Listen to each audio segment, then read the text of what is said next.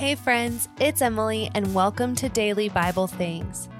If you're joining in this morning or at the end of your day, let's make space to engage with Scripture.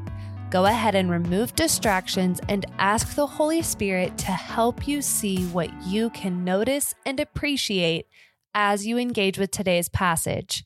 Now let's take a deep breath and get started. Today we're reading out of the Old Testament, Isaiah chapter 7, verse 14.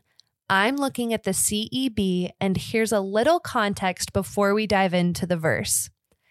Isaiah was a prophet, which is a person chosen to speak for God and guide the people of Israel. Here he is speaking to a king, and he explains the birth of Jesus about 700 years before it happens. It's even referred back to in Matthew chapter 1, found in the New Testament. Isaiah has just said, "Listen well, you royal family of David," before he states this in verse 14. Here's what it says. "Therefore, the Lord will give you a sign. The young woman is pregnant and is about to give birth to a son, and she will name him Emmanuel, which means God with us." Based on this passage, here is today's question to think about. Even though we can't see God, what are ways we can feel that He is with us? Can you think of a time when you felt God near you?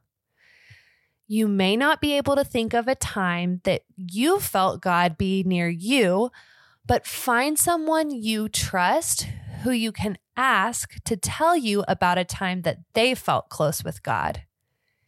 Keep these questions in your heart and on your mind as you look for what you can notice and appreciate around you. You can even take a few minutes to journal about this and talk with God in prayer. Our guided journal linked in the show notes can help you do just that.